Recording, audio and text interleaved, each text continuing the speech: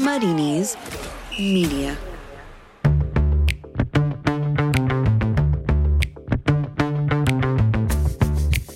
How was that for a kick-off? Apple stopping play at Fleetwood, banners over Barrow, the Smiths reforming at Swindon. Oh, and some football too. This is the Totally Football League show in association with Paddy Power.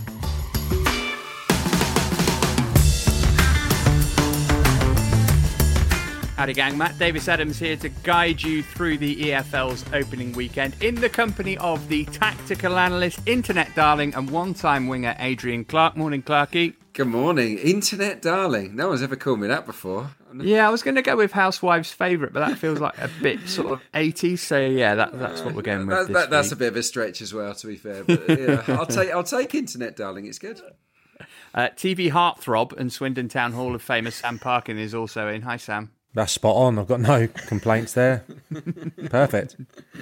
And returning for her long overdue sophomore appearance on the pod, you'll have heard her across the British Broadcasting Corporation's footballing output, from match of the day to final score to the WSL, wearer of many hats, but never happier than when sporting an Oxford United one. Hello, Robin Cowan. Oh, thanks for having me back, Matt. It is our pleasure. Before we get busy reviewing games, it's time for Paddy Power's Performance of the Weekend. It's basically a device which allows the show's principal sponsor to get an elongated mention under the guise of a feature praising noteworthy performances from football teams. Each episode will nominate the side we think has excelled in the EFL and make a case as to why they should be our weekly winner. We then leave it to you, dear listener, to decide who is right. You've got 15 seconds, guys, to tell us your team and why they should win. If you go over that time, you will know. Adrian, I'm going to let you start first. You have picked Reading. Tell us why. Well, Veljko Paunovic comes out of quarantine and delivers the perfect away performance. Super organised at the back. In central midfield, brilliant. Laurent comes in from Shrewsbury alongside Rinomota, brilliant. Lucas Yao, unplayable up top. Blimey, that went a bit fast. I didn't even get to Ajaria and his goal, but there you go. Good performance. It's a big old bong, that. Robin, you've gone for Accrington. Tell us why. Two of the best goals you'll see all weekend, Dion Charles and Tariq Uwakwe, the kind that make noises come out of your mouth. Beating aside one of the favourites for promotion in Peterborough, fielded £3 million worth of players in the front line alone, and any team to throw the so-called Project Vengeance according to... Closer than Clarkey, I think, that one. Sam, let's see if you can hit the mark with Sheffield Wednesday.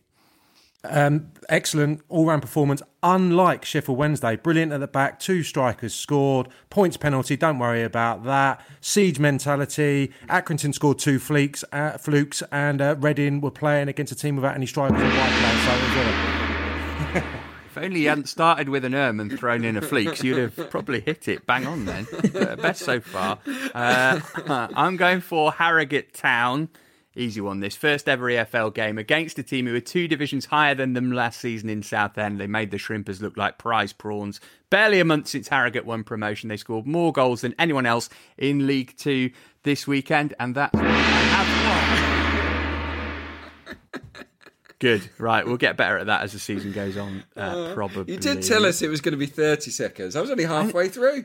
Well, initially Abby said it's going to be 30 seconds. Then she said it's going to be 20 seconds. And then at the last minute, she changed it to 15. So that was sneaky from the producer. But I think we did quite well anyway. I didn't realise you were coming in, Matt, because I would have said Harrogate were playing against a youth team as well. So there you go.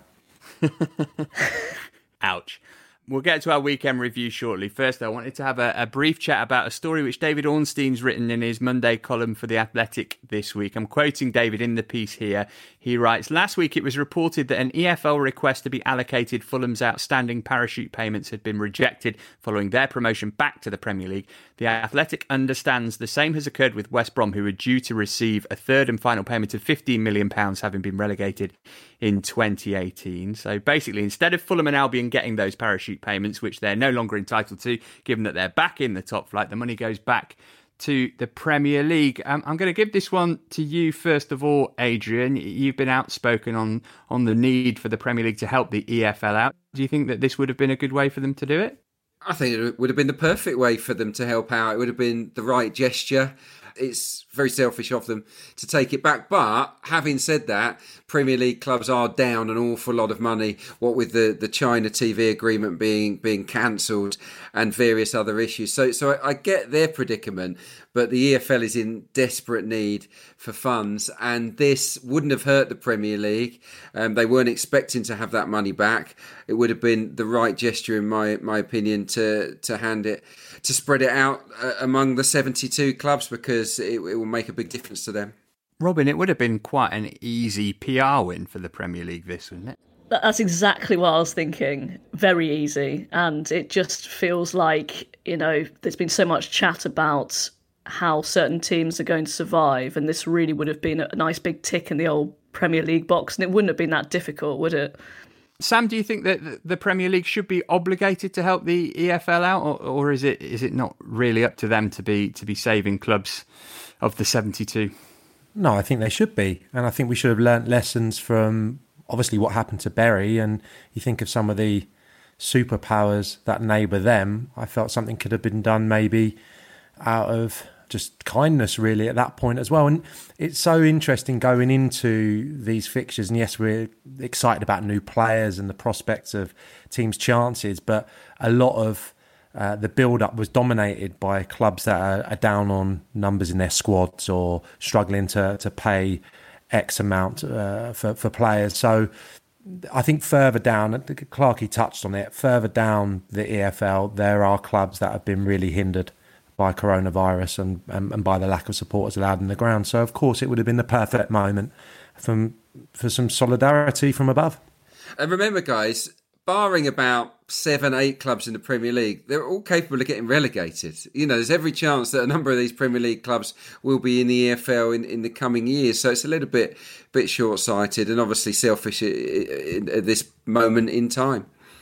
All right, actual football's much more fun to talk about. Let's do that with specific regard to the Championship next. For the rest of this month being September 2020, you can take out a subscription to The Athletic for the frankly ridiculous price of just £1 a month. That's unrivaled football writing and analysis from the very best people in the business, a brand spanking new breaking news service, and ad-free versions of each Athletic podcast, all for just £1 a month. Go to theathletic.com/league show to get started.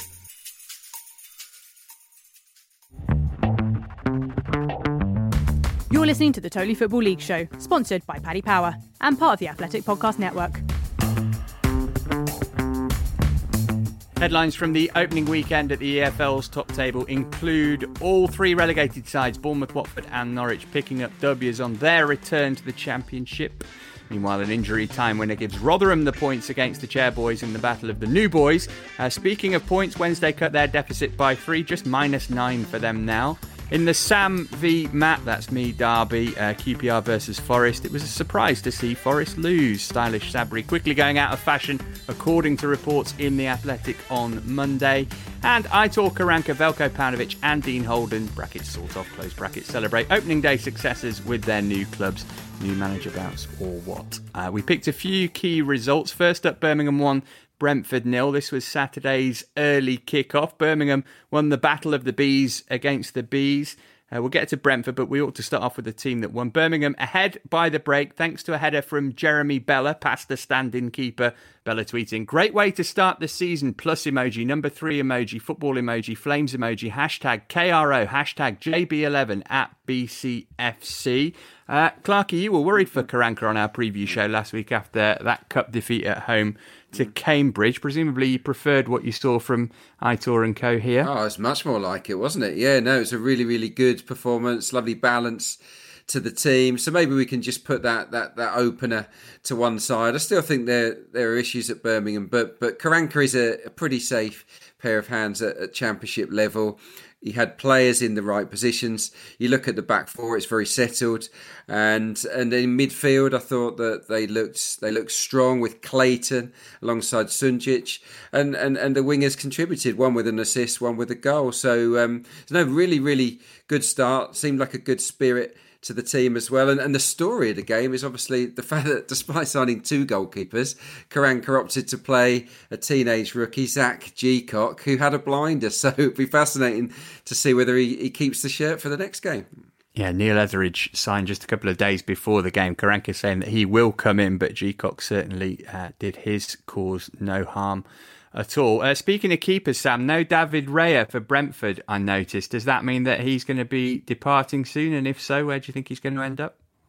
I'm not sure. I think there was rumours of Arsenal, Aston Villa as well. So you may be another Brentford player who's going to go up the M40 and join Dean Smith at Aston Villa. So, yeah, it is a concern for Brentford. These players all leaving.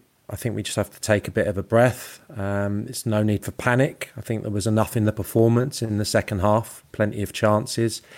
But I do worry about them in that type of game. That's 3 on the spin now, if you include the Swansea defeat in the playoffs that they've lost by 1-0. And they seem to have that in their armoury. I don't know what it is. A little bit of a soft underbelly, maybe, but with that, we just need to wait and see how much of the Watkins money they reinvest, possible Benrahma money as well, and what type of signings they're going to bring in. Because with Canos and Marcondes, I'm quite strong on this. I don't think they bring the goals and the assists, of course, not to replicate what happened last year, but I think they're squad players, those two. And with the introduction of Force and Fossey from the bench as well on Saturday, I think there's going to be a great necessity to bring some top quality in those positions if they're going to avoid the playoffs again.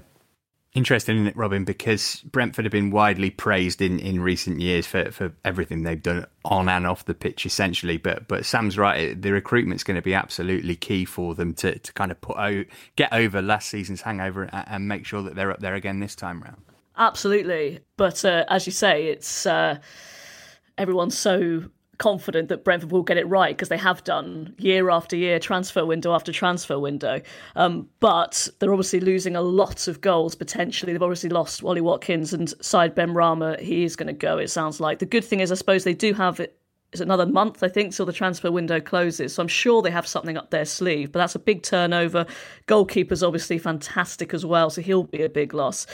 Just interesting to me on this actual game, this was the exact same game that opened last season, apart from it was at Griffin Park, and it was the exact same scoreline. Although I think I remember last season that was Birmingham's only shot on target and it went in. So this was slightly more dominant from Birmingham, which is quite interesting. This just seems like it's, I don't know, are Brentford the most predictable team in the Championship? Is it all going to happen over and over again? That they create so many chances and then occasionally they have these games where they just can't take them.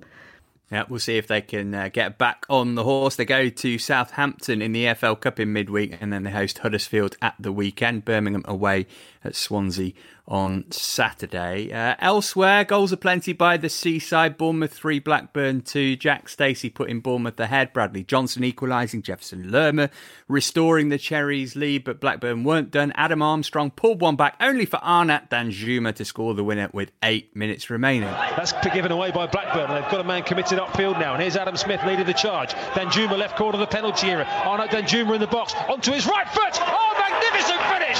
Arnat Danjuma, that might be the winner. A fantastic strike from the Cherries pre-season in-form man, and the Dutchman has his first competitive Bournemouth goal, and they're back in front for the third time, 3-2. Phew. Jason Tindall off to a winning start then. Sam, did he do much different to Eddie Howe in terms of how he set the team up? Yeah, well, the 3-4-3 is not something they did with great regularity last season, so a bit of a change in the system. Still, I thought that actually at times at the back end of last season they went quite direct for certain games, obviously because of the predicament they were in. So it was very much back to playing out. Certainly in the first half, they got caught out on a few occasions, but I thought the intensity, the way they shifted the ball forward in the second half was a lot more aggressive, and they looked a lot better. And I was pleased to see the likes of Danjuma and Stacey get off with the goals, because they're the type of players I think will really prosper in the Championship this year. Some of the guys that haven't had the regular game time in the Premier League or not experience in the Premier League. So I thought they just about deserved it. That said, it was defensive deficiencies on both sides. I think Blackburn are desperate in that regard. They need probably 2 centre-halves and probably a left-back as well. So that's where the managers will be focusing, Jason Tindall included in that. They need to be better defensively. The young goalkeeper's obviously made a really bad mistake, so I would suggest moving forward they'll probably be in for a goalkeeper as well as, I would say, another striker and maybe a wide player. But in terms of a first day of a season, for a rookie manager, he'll be relieved and absolutely thrilled that they've won their first game. Yeah, Robin, I feel like of all the new managers in the Championship this season, it was almost the most important that Tindall got off to a good start, because otherwise you start to open yourself up to accusations of, well, meet the new guy, same as the old guy kind of thing. Absolutely, yeah. I mean, there's quite a few assistants that are stepping up this season, aren't there? So, big afternoon for him. I wanted to ask you, Matt, actually, because you seem to have Bournemouth's number. What's going to happen to them this season? We should be asking you, shouldn't we? I'm not making any more predictions. They're going to be fun, aren't they, this season, I think? You know, they're gone back to their attacking ways. I did a lot of them last season for Match of the Day in the Premier League, and Sam's absolutely right. They went a bit more direct, and they tried to stop. They went more defensive, and it didn't work. It just didn't work at all. There were times where they barely had a shot on goal. So I think he's obviously trying to get back to where they were, which is this kind of swashbuckling attacking team. And if you look at the starting lineup, I mean, these players were signed for the Premier League.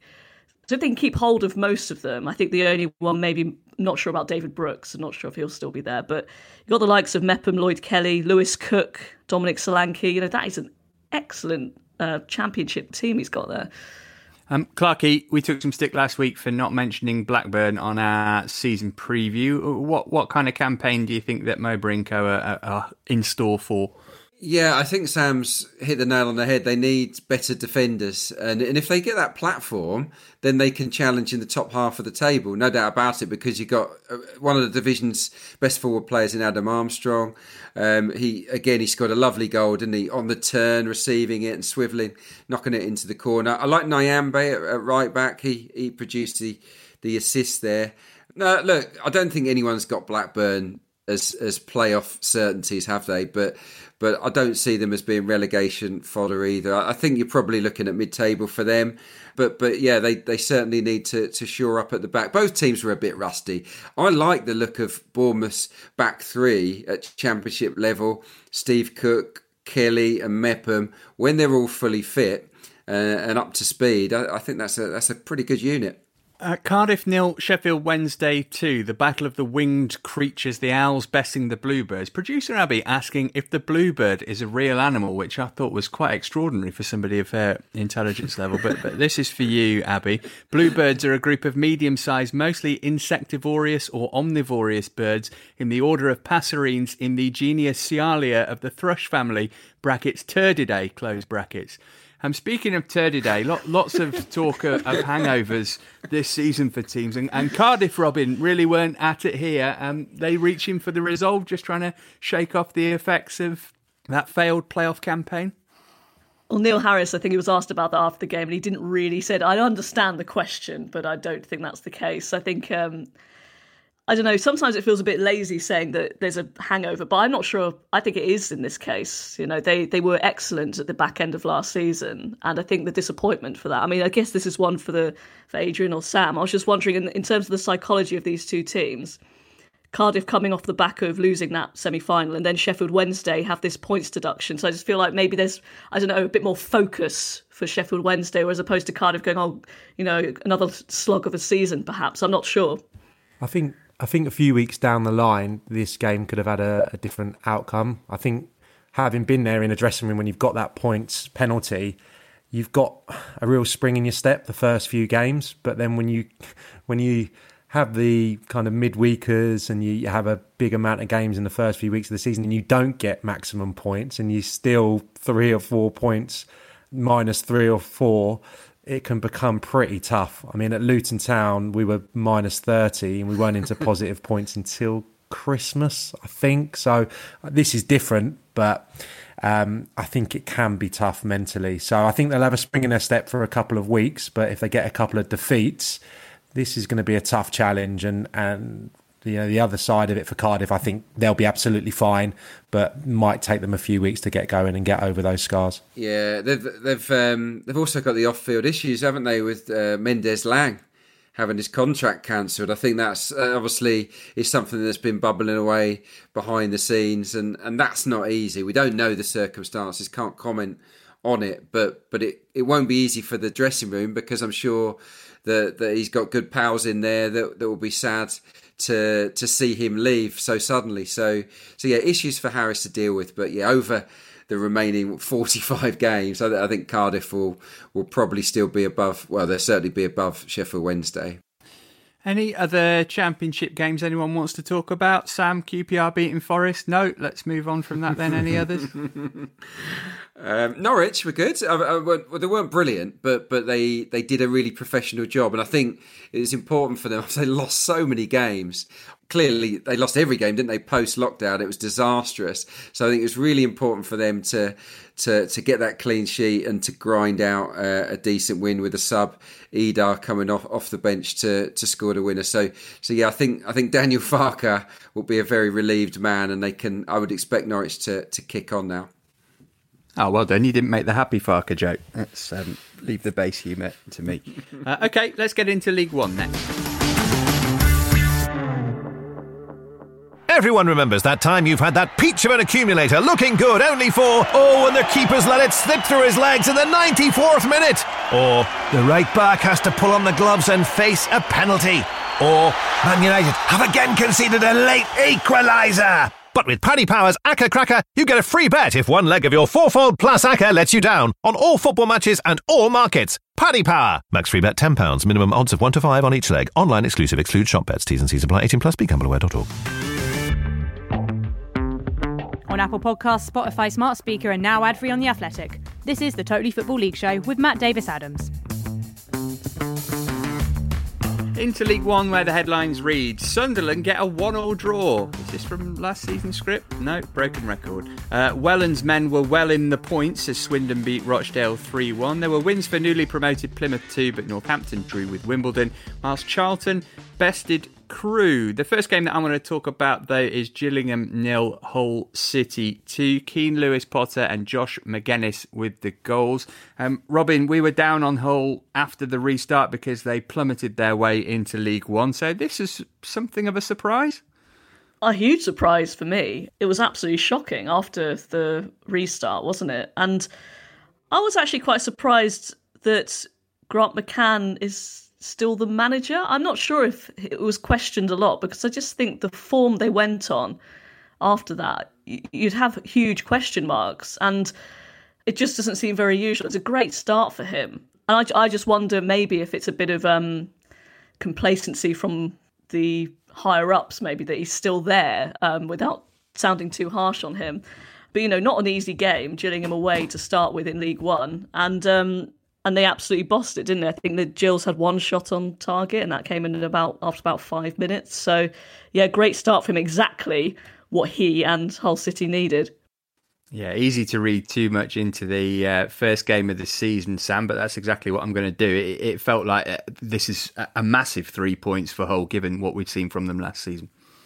Yeah, I think it would have surprised a few people up and down the country. I think Robin's bang on, really. I was surprised that Grant McCann kept his job, pleased that he did, and was given an opportunity to get them going, because he was hung out to dry at the back end of last season with the departures at that club. We all knew what was going to transpire. Just because you've got the points on the board, if you let your best players go, that can quickly spiral into trouble. And it did. I think they lost 16 out of the last 20 games, and coming up against a Gillingham team, which I didn't realise until I was looking through last season's results at the weekend. They lost 1 in the last 17.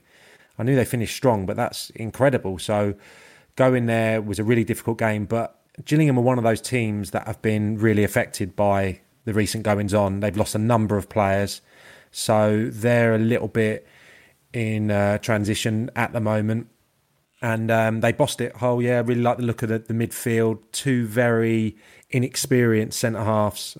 Gillingham have got Magoma, 22 years old, and Zach Medley, who's on loan from Arsenal, I believe was at Chelsea's academy before, so I've seen a little bit of him, and that was a little bit of a rude awakening for them. But yeah, a really good performance. And when you look at that 11 of Hull City, if they can have 1 or 2 additions, they should be just fine. I'm not going to tip them for promotion, but certainly going to be in the top half and potentially challenging if they could get a bit more quality.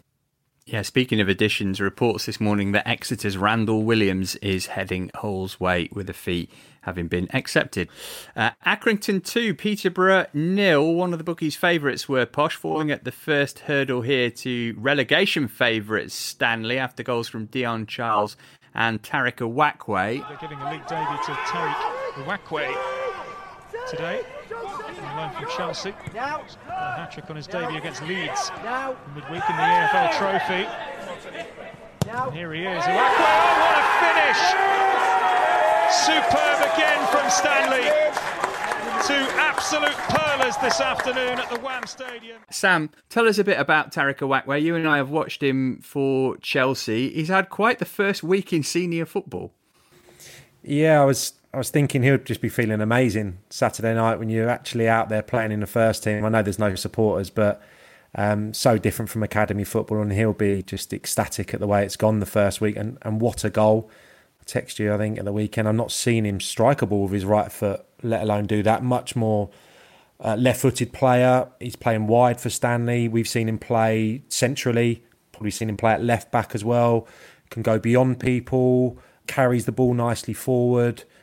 So, he's not one of the first names that would come out of the mouth when you're talking about academy prospects, but it just shows you the quality these top clubs have got when he's gone there and got 4 goals in League One already. So certainly a great signing for John Coleman. Yeah, got himself a hat-trick against Leeds in the trophy last week too. Adrian, as for Peterborough, they were not happy at how last season ended. They won't be happy at how this one started either. And Johnson Clark-Harris maybe going to take a while to become the new Ivan Toney?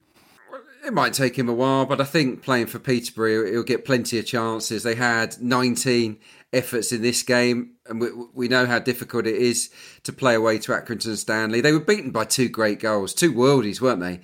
Dion Charles on the volley. I mean, that was an absolute cracker. So I don't think Peterborough should beat themselves up too much. They'll score plenty of goals this season. They were missing, of course, 2 players, Reece Brown and Siriki Dembele, who tested positive for COVID. And they're 2 very key players, particularly Dembele, who I think will form a great partnership with Johnson Clark-Harris. Mo Issa, not quite as effective by all accounts at the weekend. So no, it's one of those, bit of a shock to the system, but they'll come again, Peterborough, no doubt about it. Do you think, Robin, that they might do a bit more business before the window ends? I can see it happening, yeah, absolutely, especially after this result. I mean, not that we should go over the top, but yeah, I mean, I didn't quite get it in my 15 seconds, but I didn't realise that Darren McAntony had called this Project Vengeance after what happened last season. And I just think that's kind of putting a bit of a target on the old back there. So it's a bit Steve Evans, that, isn't it? It is, isn't it? Yeah, it's odd those two didn't actually get on that well, isn't it? Let's move on to Lincoln 2, Oxford 0. You can't see this, listener, but on our video call, Sam is grinning like a Cheshire cat and Robin not so much. Is this that word again, Robin, hangover? There's such a tight turnaround between last season and this. Is it going to take a while to shake off last season's disappointment? I think yes, although Oxford started really well in a penalty shootout win in the Carabao Cup and then beat Chelsea's under-21s in the EFL Trophy, and they were 2 different teams and they were both pretty good performances. So it was really disappointing on Saturday, especially coming up against the X, who, Michael Appleton afterwards, it kind of made it even worse. They did a job on Oxford United Lincoln. They scored very early on, sat back, and then got another goal from a set piece. And then afterwards, Michael Appleton said to the press, "Oh, it's all right, Oxford United, they'll be up there. Don't you worry about that." And I'm like, yeah, thanks for that little pat on the head, Michael.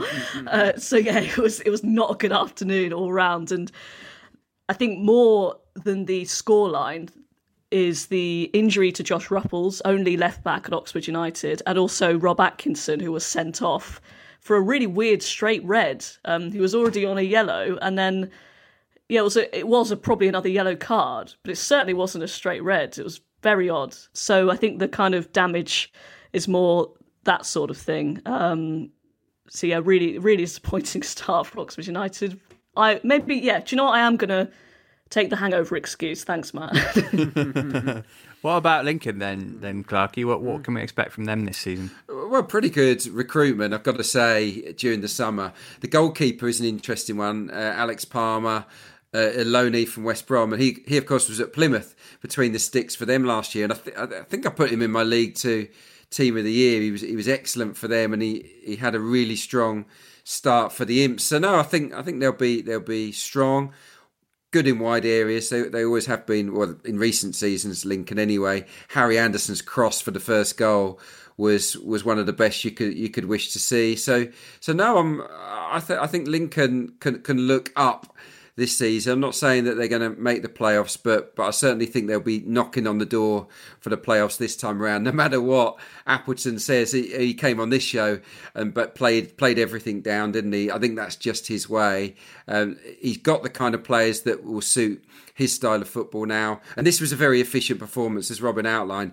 38% possession, but they were much more dangerous when they had the ball. They were more progressive, and they sliced open Oxford on numerous occasions.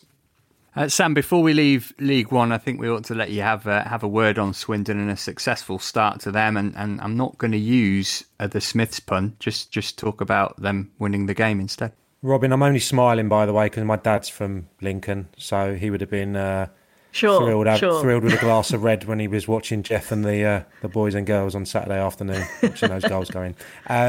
Swindon, a little bit overshadowed, I will say first, Matt, by the departure of Michael Doughty. So if I can just say what a brilliant lad he is and what an outstanding player he's been for Swindon. So I wanted to wish him well.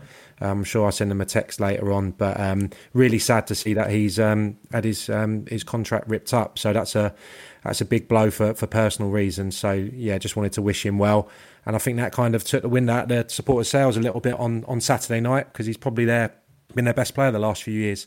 But in terms of the game, Tyler Smith, great to see him get off with a goal. And obviously Rochdale like to play football. And we know at times how aggressive Richie Wellens' team can be in terms of pressing. And we saw that with the third goal that Rochdale conceded. Matt Smith went and won it really high and scored the goal with the goalkeeper in no man's land. But yeah, I think they're going to need a few additions. They're a bit patched up defensively. But like I said, probably on the preview show, I don't have any concerns about Plymouth, Swindon or Crewe. And having seen how they all performed this week, even Crewe in defeat against Charlton, comfortably be away from the relegation zone, in my opinion. And if Swindon can get the right players, maybe a push for the playoffs, but consolidation would be fine by me. All right, that's a nice way to round off League One. Final stop for us today, League Two. We'll be there in a jiffy. This is the Totally Football League Show, part of the Athletic Podcast Network.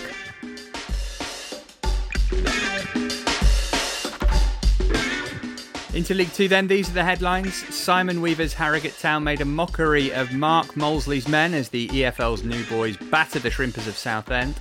League favourites Bolton forced to eat humble if vegan pie by Hector Bellerin's Forest Green. And Cheltenham may need to bring down their good luck in the playoffs banner after they lost to Morecambe. More Shrimpers.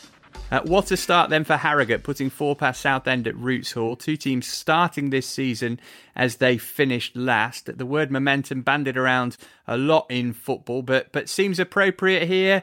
Sam, Harrogate with all the oomph and Southend still in freefall. Well, it's just the perfect game for Harrogate to get used to the EFL, although it's probably not a great example of what they're going to face in the weeks ahead. But yeah, just the perfect game, playing against a really inexperienced side. And I thought a nervy first 5-10 minutes to be expected, but then it could have been really worse for Southend. They missed a number of other opportunities, and the only real experience that Southend have got, they were all missing. They're missing White and Demetriou and Dieng. So they had to just play, all the kids. So it's a fantastic result from Harrogate, and they would have enjoyed that journey back north at the weekend, no doubt. And I read this morning, I haven't got the chapter credit, but it's the biggest win for a side playing their first ever Football League game since Stalybridge Celtic beat Chesterfield 6-0 in August 1921. So wow. I thank you. Clarkey outstatted. We'll come to you in a moment, Adrian, so try and steel yourself to talk about Southend. With Harrogate, Robin, again, I know it's only one game, but I wonder if this is another example that maybe the gap between the National League and League Two, certainly at the top end of the National League, actually isn't that big. I think I do agree with you generally with that point, but I think, as Sam said, in mitigation, this Southend side, it was basically an under-23s side, wasn't it? I think a lot of them were making kind of senior debuts, and so I think it's difficult to draw any hard conclusions from this. But I think it's just interesting, the contrast between the two clubs really at the moment. Mark Mosley's, obviously, that's his first EFL job as well, having joined from Weymouth. Simon Weaver, who's now weirdly the longest-serving manager in the EFL after one game. But it just shows that the contrast between how the two clubs have been run recently. Harrogate on the up. They've just backed him, but done it in a good way. And yeah, I think they are going in opposite directions at the moment anyway. But I'll let Adrian be the doom and gloom. Yeah, Totally Football League show bingo cards at the ready as I ask Adrian, what's going wrong with Southend United? Well, they've got to sort their financial situation out. It's been going on for way too long now. This ongoing dispute with HMRC, I think they're back in court this week. It means that they're under a transfer embargo. So and they're having to get rid of so many players as well. Their best players are leaving. Luckily, Southend have got a terrific academy. They've been able to bring through really good young players for a number of seasons now. But there's only so long you can go to the well with that. And you don't want to be putting an entire 11 of academy kids into a starting 11, not in League Two, not against, strong teams. And you're going to come up against loads of those in that division. So they've got to sort the financial situation out first. Mark Mosley can't work miracles. He's not a magician. On the stats thing, I've been through every matchday squad in Southend's history since the weekend, and I've worked out. What? Sorry, you've been. Yeah, and I've worked out that it's the youngest. Good weekend, was it? It's the youngest squad in 114 years of Southend United's history. So there you go. Yeah, I've been through every single matchday group, and no, sorry, I need to know how you've done that. There must be a website. No, just Did you go to the National Archives or you've something? averaged out every starting lineup. No, I just nicked a stat of someone else. But I just read it in the Southend Evening Echo. But I had you going for a moment there. But Southend have got some good young players, but they desperately need experience to give this rookie guy Mark Mosley a chance. If this squad is what he's got to play with for this season, I fear for Southend United's future as an EFL club, and it's that serious. And you know what? The way it's going, you also fear, will they make the season? Because if you're looking around at clubs that are really struggling, and Southend are pretty high on that list at the moment financially. Clarkey, can I put you on the spot here? Go on. Do they need a new owner, Southend? Well, I think they need new investment. I think that the chairman is by and large who is pretty much the owner. Martin, he's done a pretty good job over the years, I have to say. And Southend have had a lot of successful teams, but I just don't know if he's got the finances to take the club forward. I think he needs to bring in a shareholder, somebody with some financial muscle that can get Southend out of this hole. I wouldn't necessarily say he has to go, but they need new money from somewhere. One team who do have new money are Bolton Wanderers, but they lost 1-0 at home to Forest Green Rovers at the weekend. Robin, it's a lot to ask for a new manager and basically an entirely new team to gel immediately, and lo and behold, they didn't do that on Saturday. Oh, a huge ask. I really don't understand how so many bookies have Bolton as the favourites for the title. They're not set up for that at all, considering what's going on, apart from obviously no points deduction this time, which is great. It must be great for the players to kind of have a fresh coming into the new season without that on their minds. But and also Ian Evatt, he did a fantastic job at Barrow, but it took him a while to get his stamp his philosophy on Barrow that made them be dubbed Barcelona. So I think just reading some of the comments from Bolton fans, he's obviously trying to start to do that with a bit more possession based, but it's going to take time. It's going to take time. And I think, this season I mean, if they can maybe sneak into the playoffs, but I wouldn't think it would be any more than that. Football's a team game, isn't it, Robin? And he had 10 debutants. And that team had never played together. So you can always if you put 11 players together that have been together for a while up against 11 superior players that have never started the same match together, it's an absolute leveller. So, yeah, we're not going to see the real Bolton, I don't think, for a month or two. Yeah, Bolton could be forgiven for going to the pub, having a pint and waiting for all this to blow over after Carl Winchester's winner. In terms of Forest Green Rovers, Sam, Mark Cooper, not universally popular, I think it's fair to say, amongst Rovers supporters, and maybe even under a little bit of pressure. His contract comes to an end at the end of this season, so this a more than decent start for him. Yeah, brilliant start. Really poor towards the back end of last season, some dreadful results in the running, but he's been backed because they've made some brilliant signings through the spine of the team. I've seen quite a bit of Dan Sweeney at Barnet previously. He played in midfield. He can play centre-half as well. That midfield with Ebbo Adams and Winchester is particularly strong. And then you look at Jamil Matt, not a out-and-out goal scorer, but a great centre-forward in the same mould of Christian Deutsch, who did such great things for them for a couple of years. And defensively, Moore Taylor, player that I played with, very good as well. And obviously, the right wing back, Kane Wilson, kept Hector Bellerin out the side at the weekend, so that was good for him. Not sure how he did, but that's a really good starting 11. Obviously, as Robin said, you're going to expect under Ian Evatt Bolton to have more possession. I think they did in the first half. It got a bit desperate in the second half, and some of their marquee signings, if you like, have not got up to speed yet. So Forest Green probably caught Bolton at the right time for the reasons that the other two have just discussed. I think they'll be fine. And ultimately for Bolton, as we saw last year with Richie Wellens and Owen Doyle, a lot of it is about getting the best out of him. If they can create him chances, he will get a bagful. But I wouldn't be surprised if Forest Green do maybe accumulate slightly more points than Bolton this season. All right, just about out of time for this week. Before we go, you might have seen that Morecambe paid for a plane to fly over Barrow's Holker Street Stadium with the message, "Welcome back to the EFL from Morecambe FC." It begs the question, when have our panel feigned footballing magnanimity in order to make themselves look good? Adrian, I'll start with you. Well, my dad's a Spurs fan, so he's he had to sort of accept that I was going to play for the other side of North London. He took it well, but so yeah, I was pretty magnanimous a few years ago, just before it got demolished. I bought tickets for a Legends Stadium tour of White Hart Lane, so I went around and put some money in the Spurs coffers and spent a couple of hours pretending to care and show interest and to not laugh at their sparse trophy cabinet. So yeah, I did my bit, and I was quite proud of myself there. It was Martin Chivers. It was a lovely fella, but yeah, it was a couple of hours I'll never get back. How about you, Robin? You hosted a charity event at the county ground.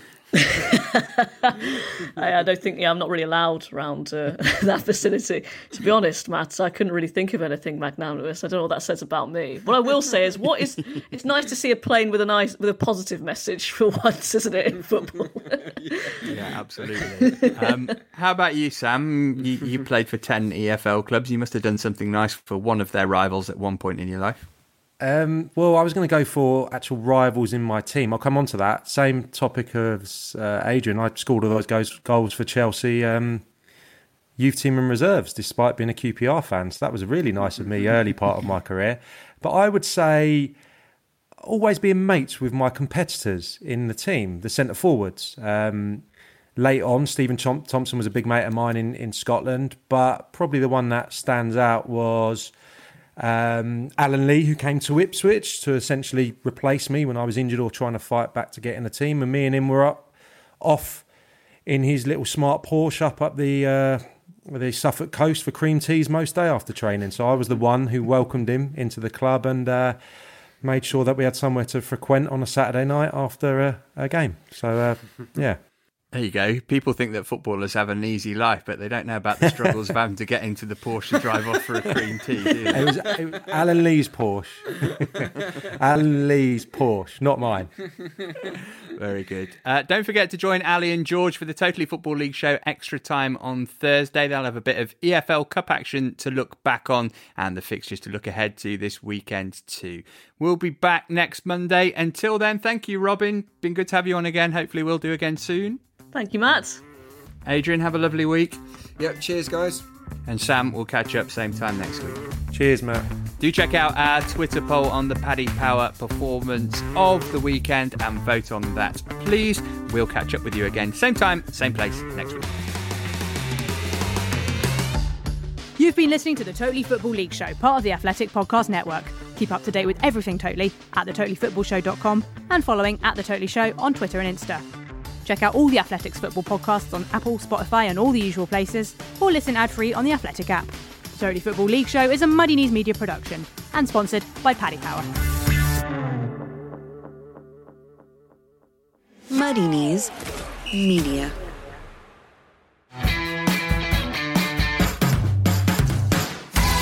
Yes, that music means one thing and one thing only. The Offside Rule WSL edition is back. Woohoo! And the WSL is bigger and better than ever before. Which means we need to do the same. And that's why we've got interviews with the biggest names, the brightest minds in the game, as well as all the in-depth match analysis you've come to know and love. Just search for the Offside Rule WSL edition, available on Apple Podcasts, Spotify, or wherever you get your podcasts. Or you can find us ad-free on the Athletic app. That's the Offside Rule WSL edition, out every Tuesday.